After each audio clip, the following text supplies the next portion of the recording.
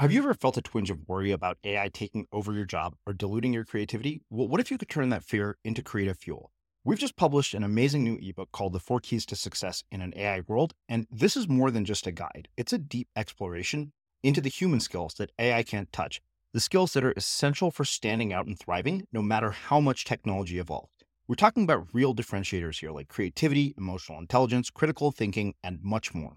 Inside, you'll find actionable insights and strategies to develop these skills, whether you're a creative person, a business person, or just simply someone who loves personal development. This isn't a story about tech taking over. It's a story of human creativity thriving alongside AI. Picture this, AI as your creative co-pilot, not just as a tool, but a collaborator that enhances your unique human skills. The Four Keys ebook will show you exactly how to do that and view AI in a new way that empowers you instead of overshadows you. Transform your creative potential today. Head over to unmistakablecreative.com/4keys. Use the number 4, KEYS. That's unmistakablecreative.com/4keys and download your free copy. I've spent my life, literally almost my entire life, for people trying to standardize me, people trying to measure me against a standard. And I've never lived up to it, ever.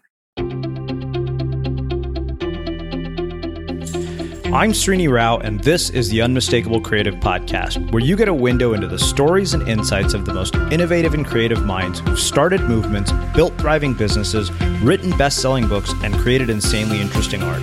For more, check out our 500-episode archive at unmistakablecreative.com.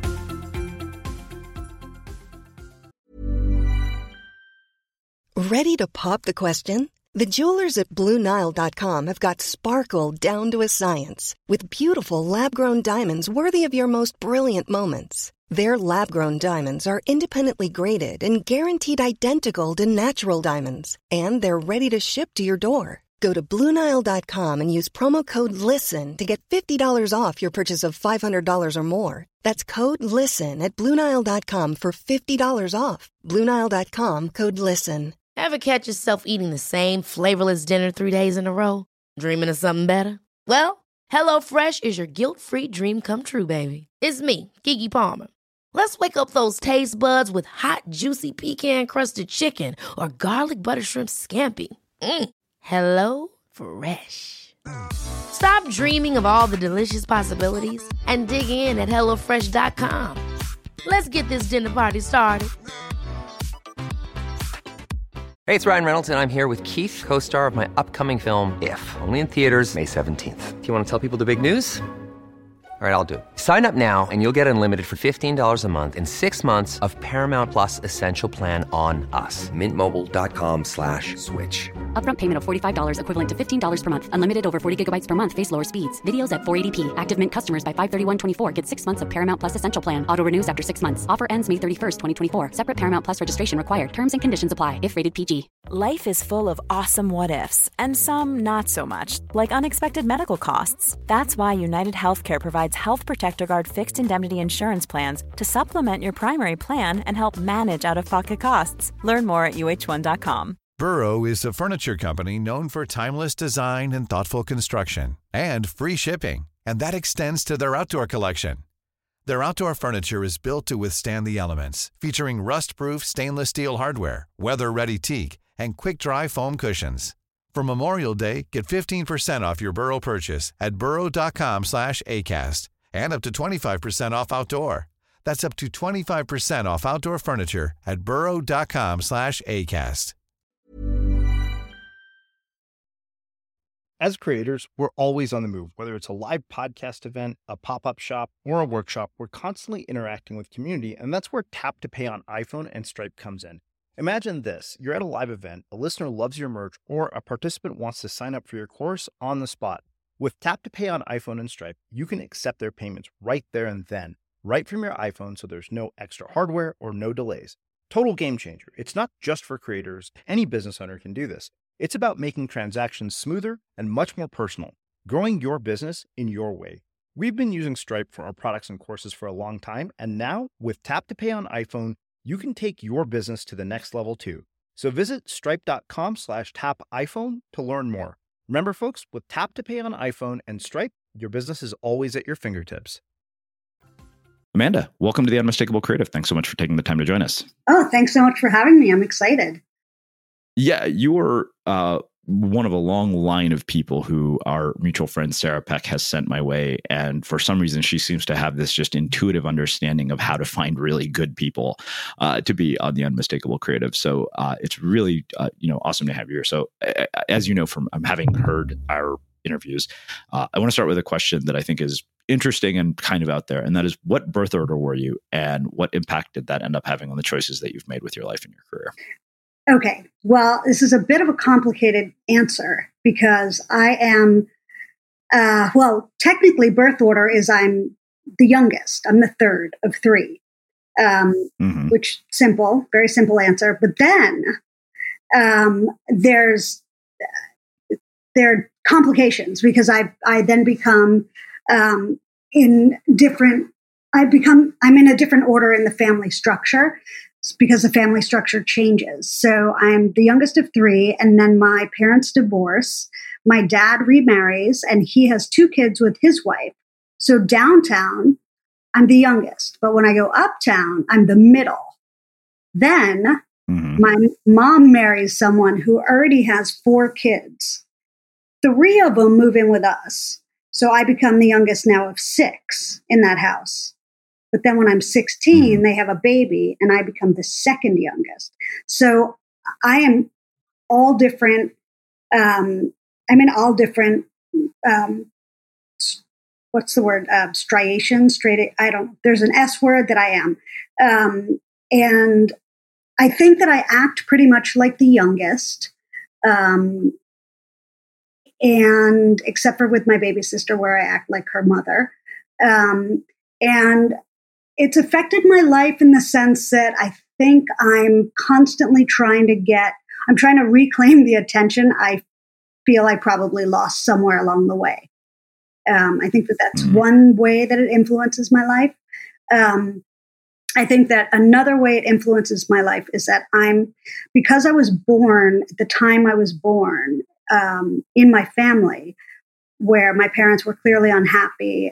They separated when I was like 8 months old. So I was born into sort of probably a depressed situation. And I think because of the time and the circumstance into which I was born, I have spent my life trying to make people laugh and sort of keeping my real, authentic pain hidden underneath. And just trying to keep people like together and community oriented and, in a group. So I think that's sort of the way it all unfolded. What did you learn about social dynamics and relationships from having to navigate so many different siblings? It's funny you ask that because I think that in the past couple of years, that's been something I'm trying to actually figure out. Because you would think that I'd be, on the one hand, I'm really comfortable with in a big group, but on the other hand, I get really attuned to being left out. So when I'm in a big group and I see like a couple of people are pairing up to be a little bit cliquey and I'm not part of that, I feel that younger sister, pull. And I just feel this sort of weird type of tension, this threatening tension.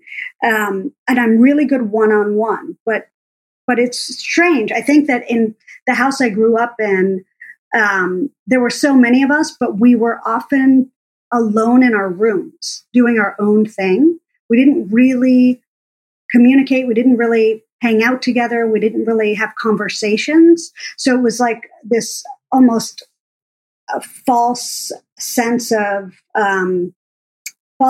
community because the numbers were there, but the interactions weren't really there. So I think that it created it forced me to become comfortable in a huge group setting, but at the same time a bit at a loss for how to operate in those big social dynamics, because I was always used to being alone. Yeah. One thing that struck me throughout the book, I know you included all of these reports from various therapists and doctors, which I thought was really interesting. And wonder, how old were you when you started to become aware of the fact that you were dealing with all of these issues? Like, when did you have sort of an awareness of, okay, something isn't right and something is not making me feel right? Well, I knew very early on. I think that I knew probably at around 4 or 5. That something was causing me to have a different experience in life than my siblings and my friends. And that my experience was holding me back in some way from actually feeling the ease and the carefreeness that I watched my siblings and my friends have.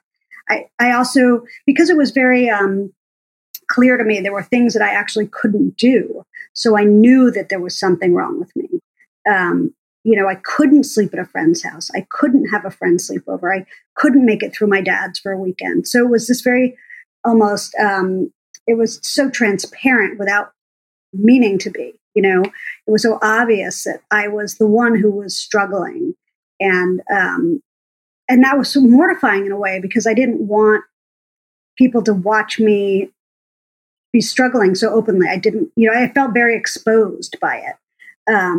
So I think I knew early on that there was something inside me that was holding me back and was making me suffer in ways that it wasn't doing for my siblings or my friends. Yeah. So, obviously from having read the book, I know that therapy was a big part of navigating this. I wonder, it like every time I read, all the various reports and all the various testing and all this stuff, I thought to myself, God, I'm like, how could you go through childhood not feeling like you were defined by all of these things? And I wonder, did you ever figure out a way to separate your identity from the way that you were defined by the things you were being told from the adults in your life? Yeah, I think that I've managed to, but it's taken me my entire life, literally my entire life. I can't remember the last time that I actually legitimately felt that I was hiding my intelligence or my lack of intelligence from other people. But it was probably like 6 years ago when I last felt legitimately dumb. Like my entire childhood, basically, for people who haven't read the book, which probably a lot of people, I grew up with this undiagnosed panic disorder, and it was manifesting in all these ways. The most evident was in school. I was doing so terribly, and I was failing tests, and I was doing poorly on standardized tests that they just assumed I had a learning disability. So I was constantly IQ tested. I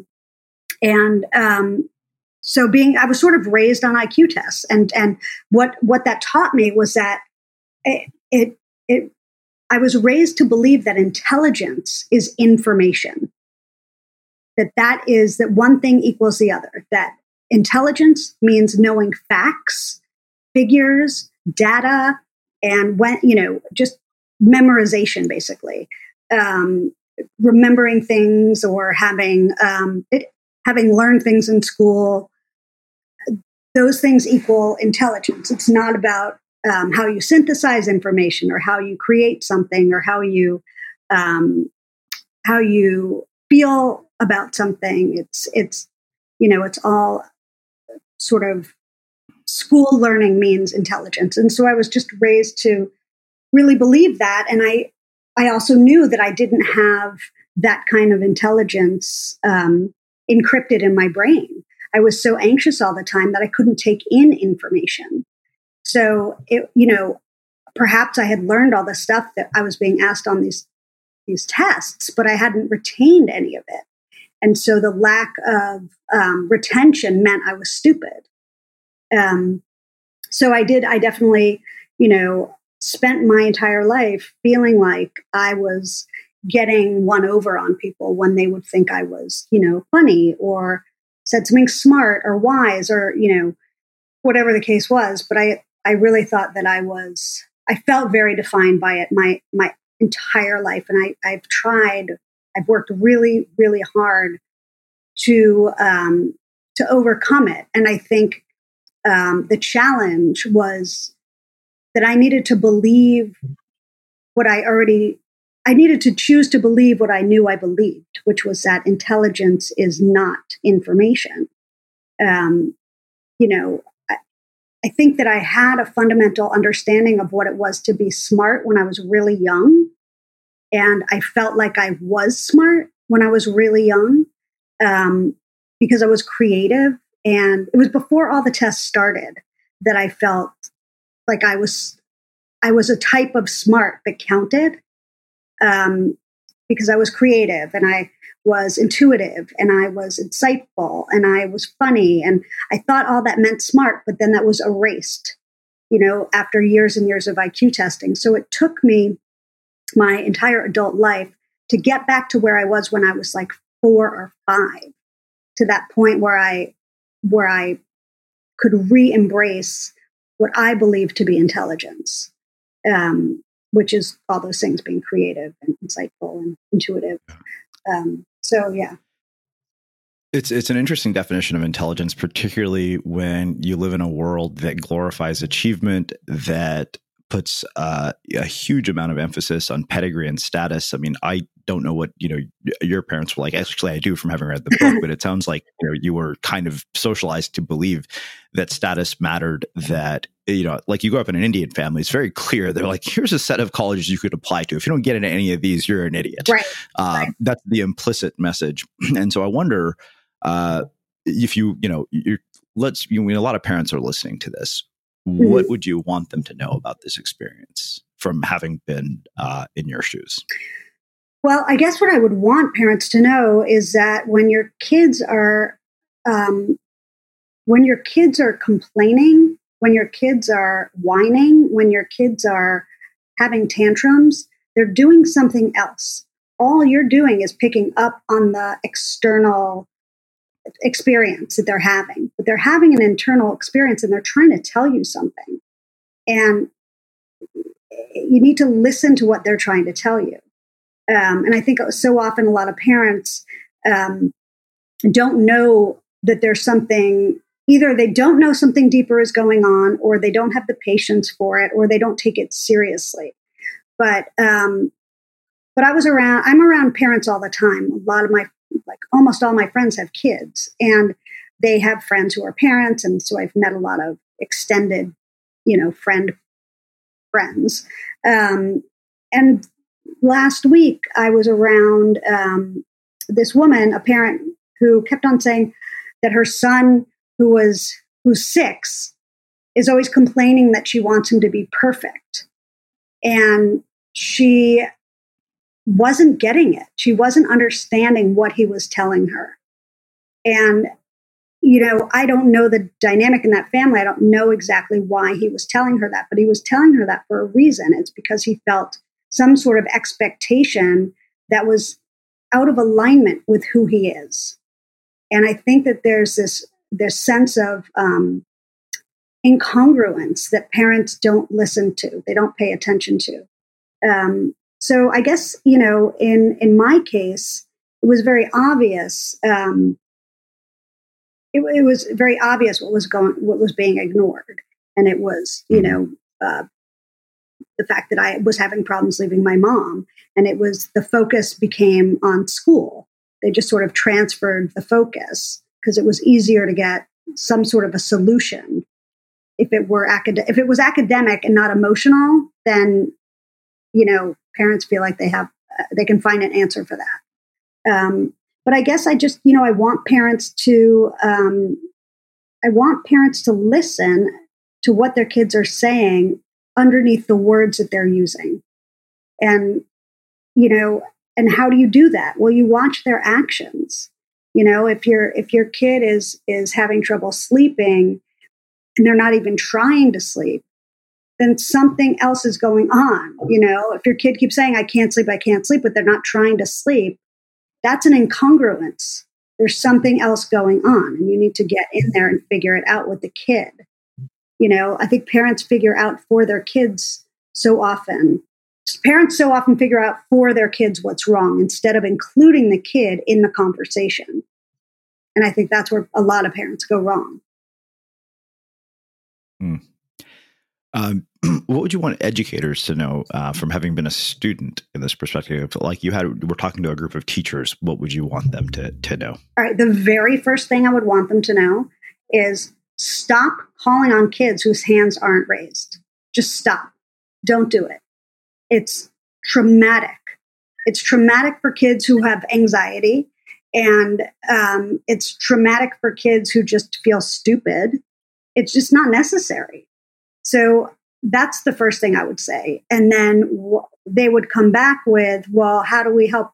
We're just trying to help our students come out of their comfort zone. And I'm like, well, it's not up to you to decide what their comfort zone is, right? It's not a teacher's responsibility to figure out where their student needs to learn how to be comfortable. It's up to that student. And you could figure it out with the student, but not for them. So I think that that teachers need to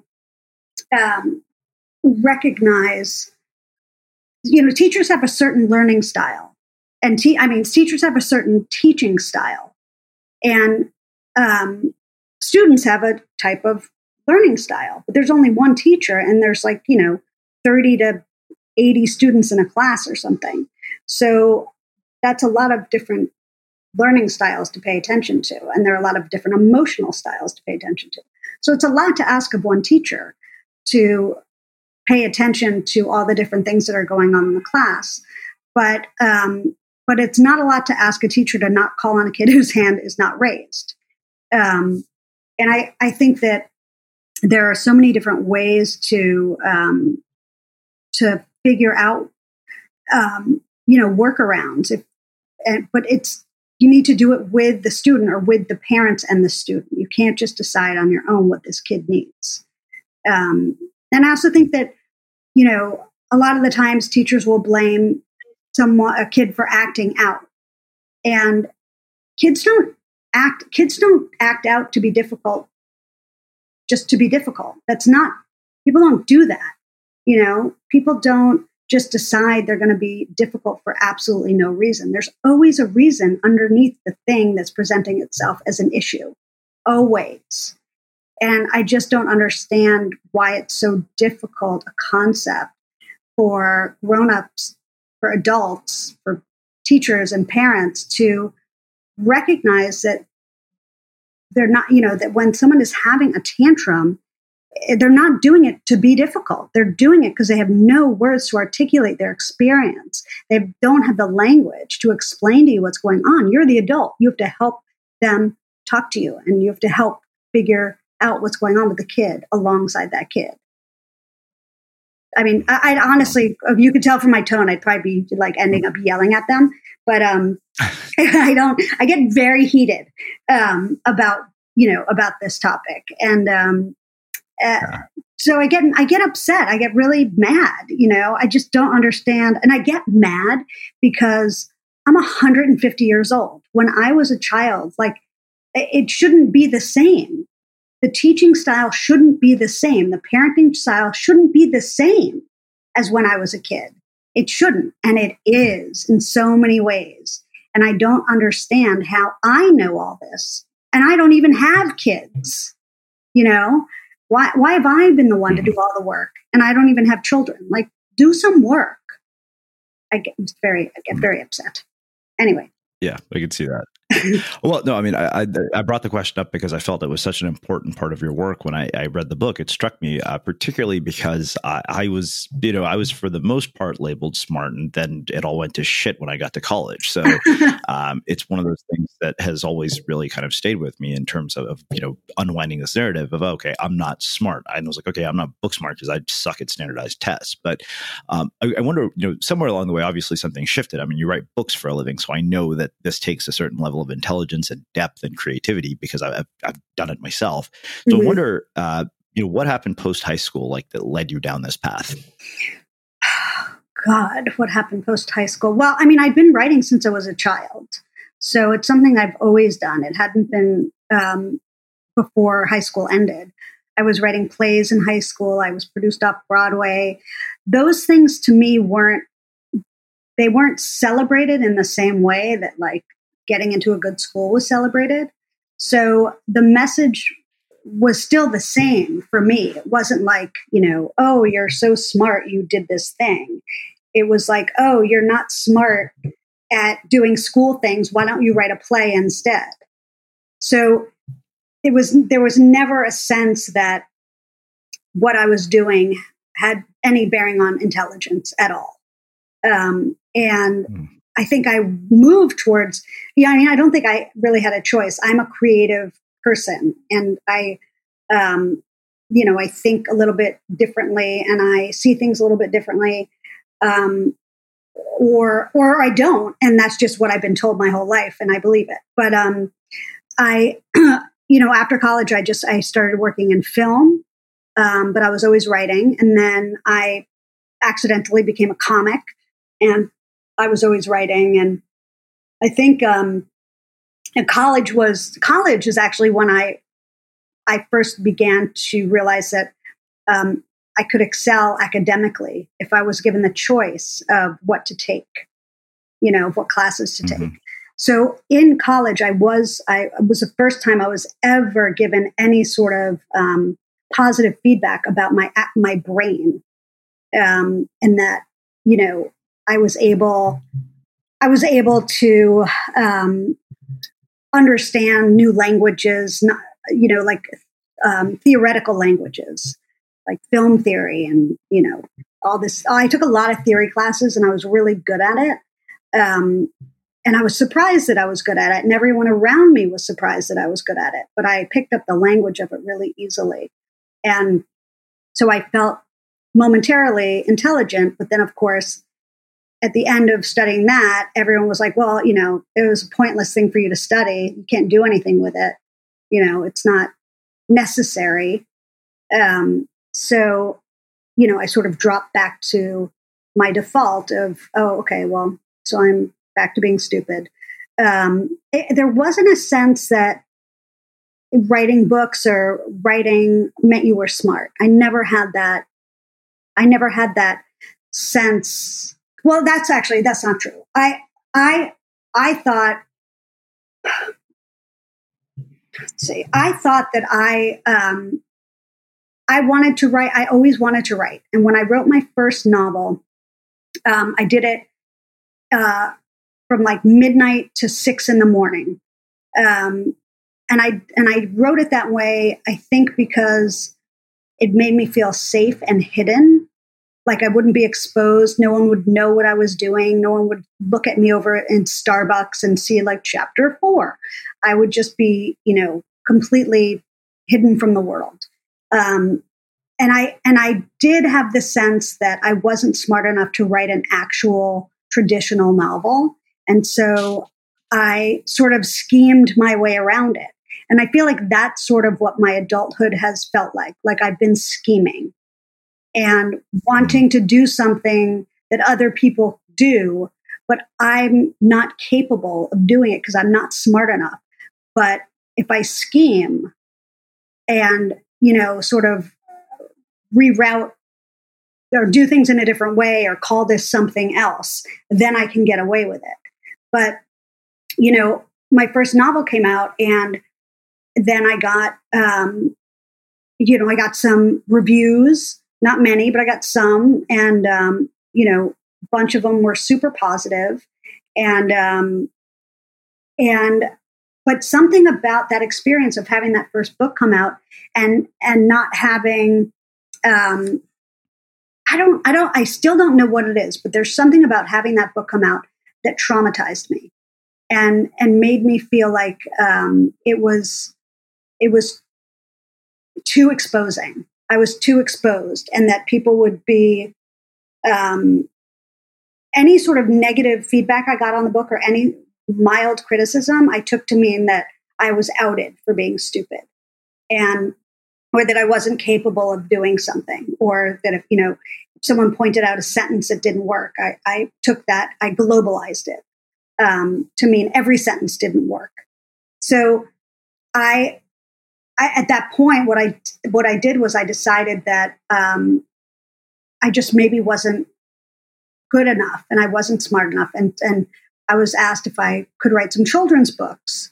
And I thought, well, I don't want to be known as a children's book writer, but obviously people think I'm not smart enough to write adult books. So that's why I'm being asked to write children's books. So I guess I'll write children's books because, I'm not smart enough to do what I really want to do. So I did that. And I, got paid well and it was fun, but I wrote it under a pseudonym, 2 pseudonyms. And it just sort of kept me away from the work I really wanted to do, the work that I thought I wasn't smart enough to do. So when it finally, when so much time passed and I hadn't written my next book, I felt like I was revealing myself to be an absolute failure. And so I just sort of forced myself to start writing, my next book. And it was torture. There's nothing about the experience that told me I was smart enough to do it. Nothing. And, I didn't think I was smart enough to do it. I had panic attacks constantly while writing this book, constantly. And, any rejection I got from, when we sent the book out and one person rejected it, I fell into my bed for a weekend and was convinced that, that I was an idiot, that I was just so dumb and I was fooling myself and everyone was like, humoring me or something. But yeah, there's nothing in me that thinks I'm smart enough to write a book in the way that really smart people write books. Like I'm not Colson Whitehead. I'm never going to be able to write a book like Colson Whitehead. I'm never going to be able to write like Zadie Smith. I'm only going to be able to write like me. And to me, at some point, I'm going to have to say, well, what does that mean? Does that mean, you're bad at what you do or you're good at what you do? It's just not what other people do, Yeah.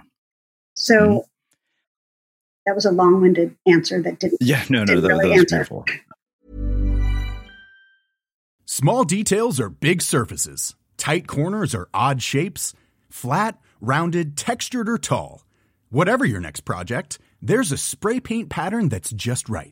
Because Rust-Oleum's new Custom Spray 5-in-1 gives you control with 5 different spray patterns. So you can tackle nooks, crannies, edges, and curves without worrying about drips, runs, uneven coverage, or anything else. Custom Spray 5-in-1. Only from Rust-Oleum. If you're looking for plump lips that last, you need to know about Juvederm lip fillers. With Juvederm Volbella XC and Juvederm Ultra XC, your lip look, whether it's subtle or bold, can last up to 1 full year with optimal treatment and no additional maintenance. Find a licensed specialist and see if it's right for you at Juvederm.com today. That's JUVEDERM.com. Add fullness to lips in adults over 21 with Juvederm Volbella XC or Juvederm Ultra XC. Do not use if you have severe allergies or a history of severe allergic reactions, or if you're allergic to lidocaine or the proteins used in Juvederm. Tell your doctor if you have a history of scarring or taking medicines that decrease the body's immune response or that can prolong bleeding. Common side effects include injection site redness, swelling, pain, tenderness, firmness, lumps, bumps, bruising, discoloration, or itching. As with all fillers, there's a rare risk of unintentional injection into a blood vessel, which can cause vision abnormalities, blindness, stroke, temporary scabs, or scarring. For full, important safety information, visit Juvederm.com. Ever catch yourself eating the same flavorless dinner 3 days in a row? Dreaming of something better? Well, HelloFresh is your guilt-free dream come true, baby. It's me, Keke Palmer. Let's wake up those taste buds with hot, juicy pecan-crusted chicken or garlic butter shrimp scampi. Hello Fresh. Stop dreaming of all the delicious possibilities and dig in at HelloFresh.com. Let's get this dinner party started. Life is full of awesome what-ifs, and some not so much, like unexpected medical costs. That's why United Healthcare provides Health Protector Guard fixed indemnity insurance plans to supplement your primary plan and help manage out-of-pocket costs. Learn more at UH1.com. Hey, it's Ryan Reynolds, and I'm here with Keith, co-star of my upcoming film, If, only in theaters May 17th. Do you want to tell people the big news? All right, I'll do it. Sign up now and you'll get unlimited for $15 a month and 6 months of Paramount Plus Essential Plan on us. MintMobile.com/switch. Upfront payment of $45 equivalent to $15 per month. Unlimited over 40 gigabytes per month. Face lower speeds. Videos at 480p. Active Mint customers by 531.24 get 6 months of Paramount Plus Essential Plan. Auto renews after 6 months. Offer ends May 31st, 2024. Separate Paramount Plus registration required. Terms and conditions apply if rated PG. As creators, we're always on the move. Whether it's a live podcast event, a pop-up shop, or a workshop, we're constantly interacting with community, and that's where Tap to Pay on iPhone and Stripe comes in. Imagine this. You're at a live event, a listener loves your merch, or a participant wants to sign up for your course on the spot. With Tap to Pay on iPhone and Stripe, you can accept their payments right there and then, right from your iPhone, so there's no extra hardware or no delays. Total game changer. It's not just for creators. Any business owner can do this. It's about making transactions smoother and much more personal, growing your business in your way. We've been using Stripe for our products and courses for a long time, and now with Tap to Pay on iPhone, you can take your business to the next level too. So visit stripe.com/tapiphone to learn more. Remember, folks, with Tap to Pay on iPhone and Stripe, your business is always at your fingertips. No, that's exactly what I was looking for. So, I think there's certain passages in the book that really struck me. I think, as I was saying before we hit record, because I think in many of them, I kind of saw reflections of some of the experiences I've had in my own life. And I remember this is at the very beginning of the book where you say, I pushed when I should have pulled, and I've waited when I knew I wanted to run. And I've always known right from the start whether or not a particular guy is the one. But once I'm connected, separation feels too harrowing, even if all my love has turned sour. Somewhere early on, I learned that attachment meant love, and now I can't find my way out. And I think the reason that struck me so much was because I literally thought, like I knew with every girlfriend I've had that I was going to break up with her at some point, like all the ones. And then all of the ones that I didn't want to have did leave. Which that's why that stayed with me so much. So I wonder, did you unlearn that at any point, or is it still true for you? This idea that attachment means love. I think that I've been unlearning it for the past, 6-7 years. I think that writing the book, and it's not really just writing the book, but well, that's not true. Writing the book and having to talk about the book has almost accelerated my rate of learning about myself, about the world, about people. And I, sometimes when you're writing, you don't really know what it is that you're saying until you say it. And that was it's funny you picked that passage, because once I wrote that sentence, somewhere along the way, I was taught that attachment means love. I didn't know that was true until I wrote it. And so when I wrote it, I was like, holy shit, that is actually legitimately true. And now I can sort of work to undo that. But I know that attachment no longer means love. I think I understand a bit more about what actual love should feel like and what it looks like, and in my body, in other people's actions, the thing that I have to work on, I think, is my anxiety about being. See, I have an anxiety about being attached, and I have an anxiety about being separate. So. It's really difficult. And so it's something I've really had to battle against in relationships. And, the easiest thing for me to do for a long time was just not to date, because I thought, I want to get over this. But then I was like, well, I can't get over it alone. You can't. So I thought, but I really was like, I'm just going to save everyone from me. And then I realized, well, this is not really going to work out for anyone. So, so I just, so I've been dating again, but it's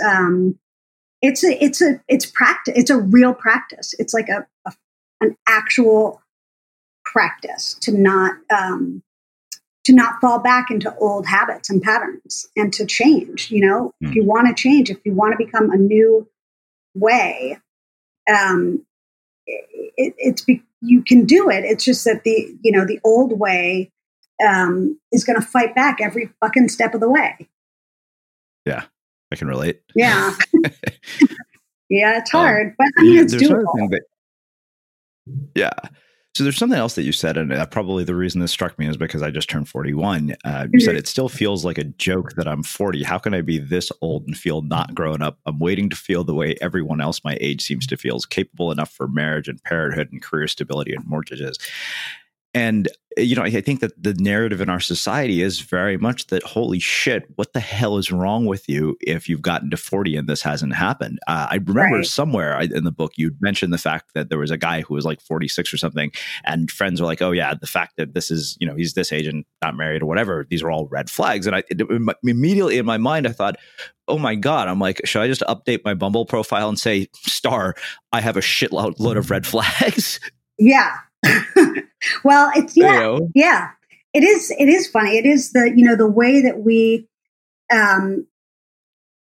we classify and categorize people's, like, where they are in life. It's like we're trying to standardize a model of being a person, and it's not possible.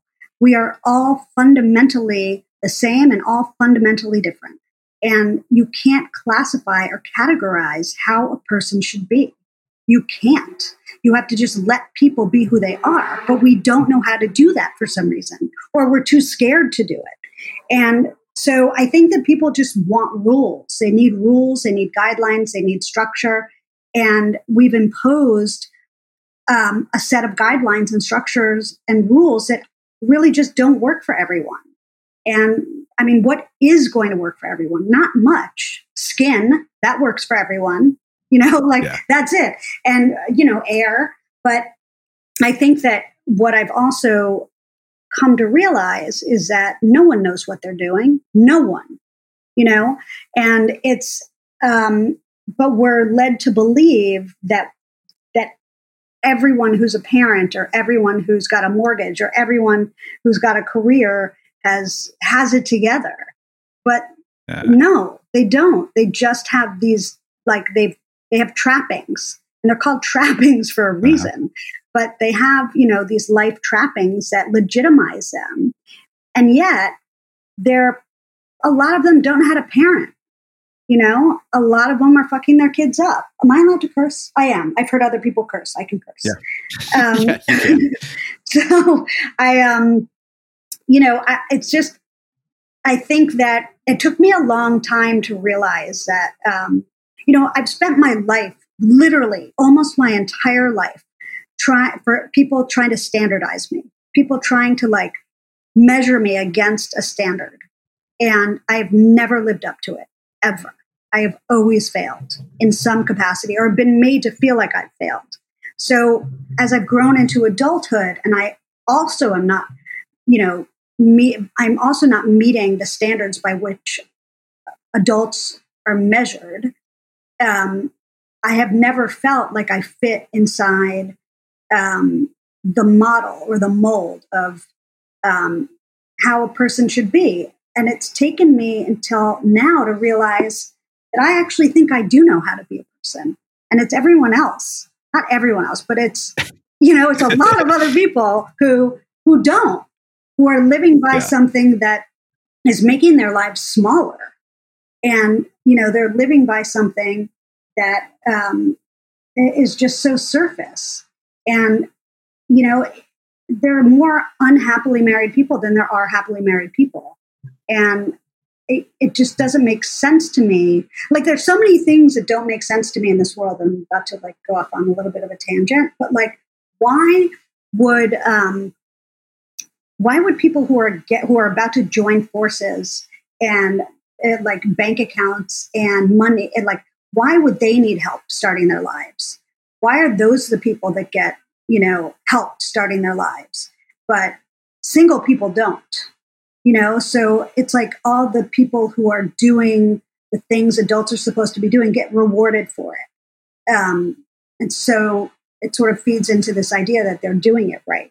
The tangent didn't work. It, like, spiraled back. But so I don't know. I forgot the question, and I went off on a No, and now I'm back. Well, no, your tangents are phenomenal. I'm loving them. They're really, really insightful and thought provoking. Oh, good. I wonder how has your relationship with your family changed over time? So it's a good question. I feel like I've had to pull away a bit in order to sort of. It's hard to have a type of separation anxiety from your mom when you're also angry, and I'm no longer 100% angry. I'm probably like 12% angry. But it's, I've had to remove myself a lot just in order to learn that attachment doesn't mean love. Which is, modeled sort of on my relationship with my mom, I think. And when I was writing the book, when the book was done, and before I handed it in, I gave it to my family to read. And I gave it to my siblings, and I gave it to my mom and my dad. It was like terrifying. And it was during that period of time that I felt like my siblings and I we're close, but we got closer. And I feel like sort of being honest about everything that happened made other people honest also, although that was temporary and it's reverted back to normal now. But but I feel like I'm the one who's most honest in our family about, I'm the one who faces things. I'm the one who calls people on their shit. I'm the one who, I'm the emotional one, but I'm also the one who is constantly working on themselves and constantly trying to become like the best version of myself I could possibly be. And I think that's, not everyone wants to be around someone like that. They don't want to be around someone who is calling them on their shit or, calling myself on my shit in front of them. That, they don't know what to do but to try and make me feel better. And that's not what I want. So, I don't even know if the answer is that it's changed. It's just I've become more of me. And I think that I've almost forced them into accepting that I am this person. Here's who I am. You didn't accept me growing up as this person, but you will now. So I've changed.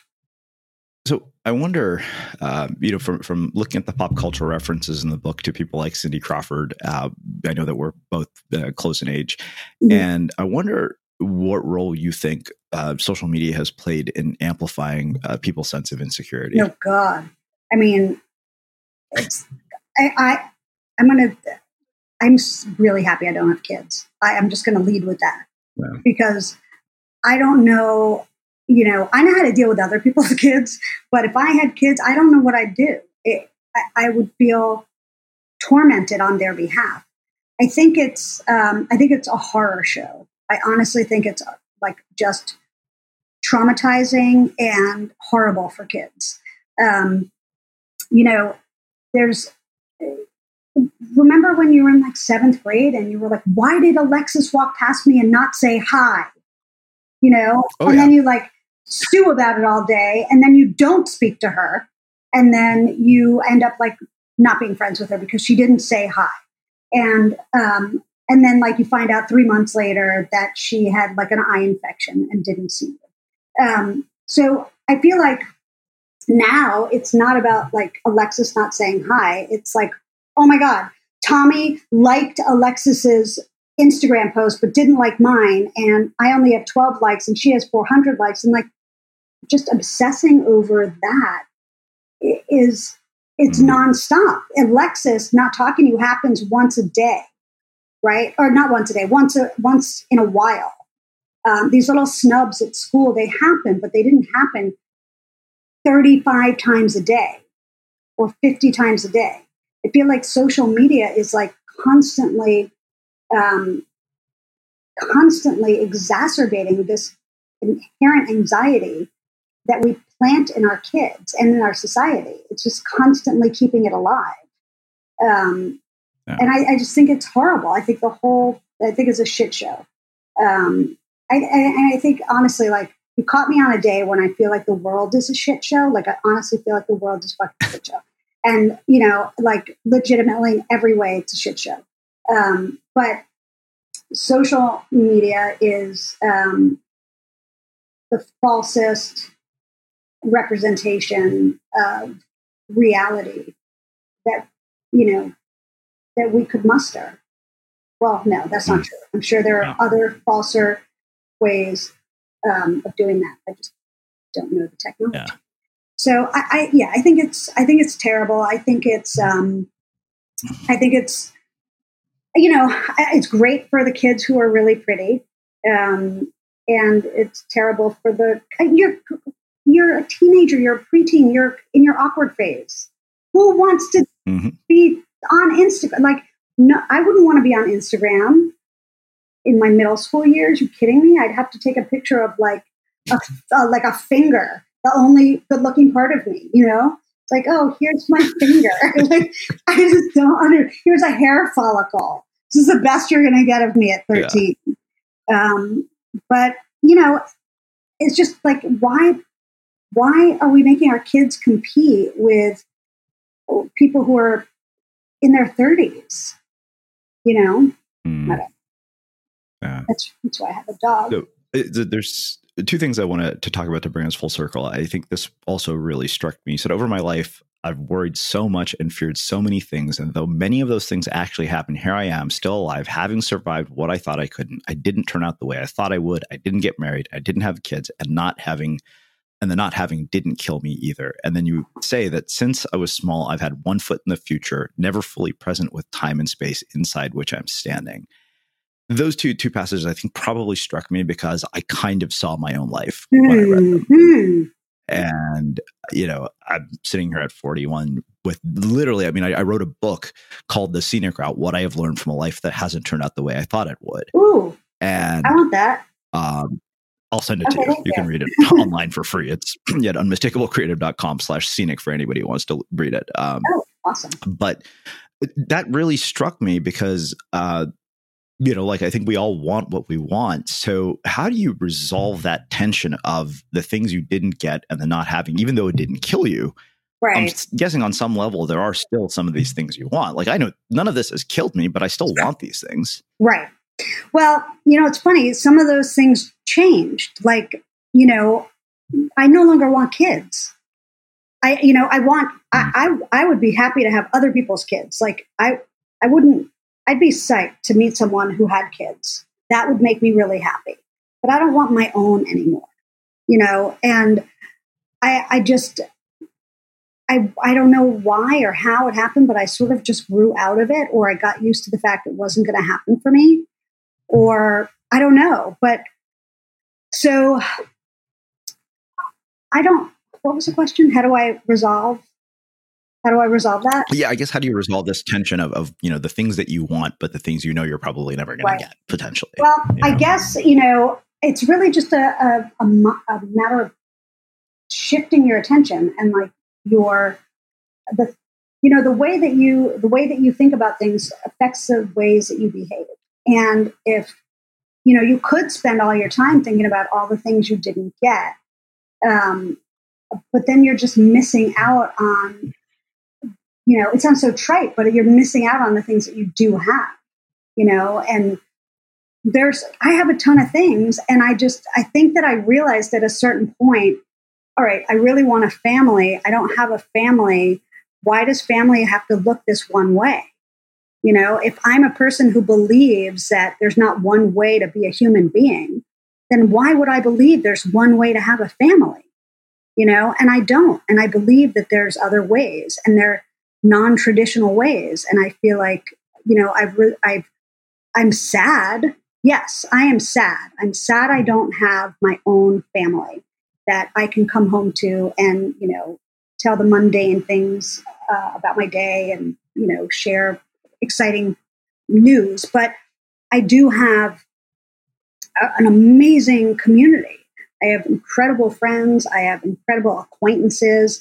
I just, I'm invited places all the time. But that sounded braggy and gross. What I mean is like, I'm invited to hang out on someone's stoop to drink beers at 6 p.m. on Sunday. That's what I mean. And,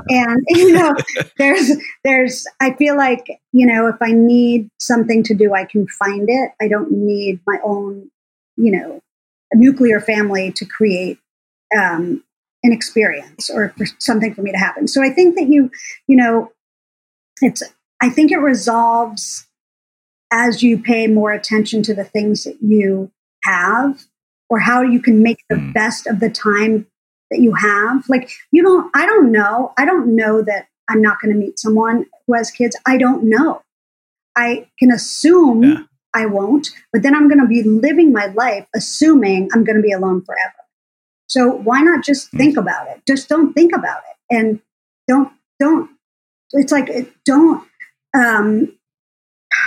don't decide for your future.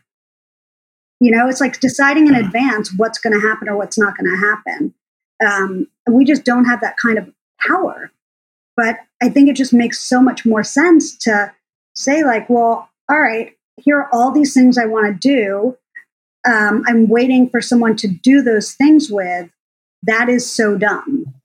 Like, why would I be waiting for someone to go see art with? I can just go call Nellie and we can go see art. Like if you really think about it, you don't need the things you thought you needed in order to do the things you want to do. You know what I mean? So I think that you reconcile it by facing it. You have to really face it. If you ignore it, then you'll never reconcile it. But, if you face how strong you are, standing upright in a world that you thought you'd have a certain something and you don't have it, that should make you feel stronger, not weaker. And I think that that's where we go wrong. That's where we fall apart, is that we think we didn't get this thing, how weak. No, we didn't get this thing, and yet look at us. Here we are. We're doing what we're doing. Yes, I am not winning prizes. I am not the best writer there is. I am, I'm not where I thought I'd be, but who is? That's just a thought. Just because you thought it doesn't mean it was ever true. So I think that the only way to handle it is just to be proud of what you are enduring by not, by living your life, not having the things that you wanted, and you're doing it, you're killing it. Even if you're not killing it, you're killing it in something. Yeah. Wow. That's what I think. I think that makes a really beautiful and poetic end. So I want to finish with one final question, which I know you've heard me ask. What do you think it is that makes somebody or something unmistakable? I think the thing that makes someone unmistakable is when they are not beholden to any way that they think they're supposed to be, but their own. I think that a person is unmistakable when they are living according to their core self, their core principles, their core feelings, when they are aligned with how they feel in life and they're congruent with the things that they feel, their words and their actions align. I think that is an unmistakable person. So someone who is just living according to their set of instructions, not anyone else's. That's what I think. Amazing. Well, I can't thank you enough for taking the time to join us and share your story and your insights with our listeners. This has been awesome. Where can people find out more about you, your work, the book, and everything that you're up to? Well, I have a website, amandastern.com. And I've been blogging, although not last week, I'm very sorry, about mental health issues. And that's on Amanda Stern also, amandastern.com. My book is called Little Panic. They can get it in independent bookstores on Amazon if they want. It's coming out in paperback on May 14th, so I would love for people to pre-order it if possible. They could go to indiebound.org, I think it is, which is you just type in your zip code and it'll bring up all the independent bookstores in your neighborhood, and then you can just order the book from there. And I think that's all the places I am. And then they can come find me in Fort Greene, Brooklyn. Cool. And for everybody listening, we'll wrap the show with that. Thank you for listening to this episode of the Unmistakable Creative Podcast. While you were listening, were there any moments you found fascinating, inspiring, instructive, maybe even heartwarming? Can you think of anyone, a friend or a family member who would appreciate this moment? If so, take a second and share today's episode with that one person, because good ideas and messages are meant to be shared. Ever catch yourself eating the same flavorless dinner 3 days in a row? Dreaming of something better? Well, HelloFresh is your guilt-free dream come true, baby. It's me, Keke Palmer. Let's wake up those taste buds with hot, juicy pecan-crusted chicken or garlic butter shrimp scampi. Hello Fresh. Stop dreaming of all the delicious possibilities and dig in at HelloFresh.com. Let's get this dinner party started. Planning for your next trip? Elevate your travel style with Quince. Quince has all the jet-setting essentials you'll want for your next getaway, like European linen, premium luggage options, buttery soft Italian leather bags, and so much more. And is all priced at 50 to 80% less than similar brands. Plus, Quince only works with factories that use safe and ethical manufacturing practices. Pack your bags with high-quality essentials you'll be wearing for vacations to come with Quince. Go to quince.com/pack for free shipping and 365-day returns. Mom deserves the best, and there's no better place to shop for Mother's Day than Whole Foods Market. They're your destination for unbeatable savings, from premium gifts to show-stopping flowers and irresistible desserts. Start by saving 33% with Prime on all body care and candles. Then get a 15-stem bunch of tulips for just $9.99 each with Prime. Round out Mom's menu with festive rosé, irresistible berry chantilly cake, and more special treats. Come celebrate Mother's Day at Whole Foods Market. Imagine the softest sheets you've ever felt. Now imagine them getting even softer over time. That's what you'll feel with Boll & Branch's organic cotton sheets. In a recent customer survey, 96% replied that Boll & Branch sheets get softer with every wash. Start getting your best night's sleep in these sheets that get softer and softer for years to come. Try their sheets with a 30-night guarantee. Plus, get 15% off your first order at bollandbranch.com. Code BUTTERY. Exclusions apply. See site for details. Have you ever felt a twinge of worry about AI taking over your job or diluting your creativity? Well, what if you could turn that fear into creative fuel? We've just published an amazing new ebook called The 4 Keys to Success in an AI World, and this is more than just a guide. It's a deep exploration into the human skills that AI can't touch, the skills that are essential for standing out and thriving, no matter how much technology evolves. We're talking about real differentiators here, like creativity, emotional intelligence, critical thinking, and much more. Inside, you'll find actionable insights and strategies to develop these skills, whether you're a creative person, a business person, or just simply someone who loves personal development. This isn't a story about tech taking over. It's a story of human creativity thriving alongside AI. Picture this, AI as your creative co-pilot, not just as a tool, but a collaborator that enhances your unique human skills. The 4 Keys ebook will show you exactly how to do that and view AI in a new way that empowers you instead of overshadows you. Transform your creative potential today. Head over to unmistakablecreative.com/4keys. Use the number 4, KEYS. That's unmistakablecreative.com/4keys and download your free copy.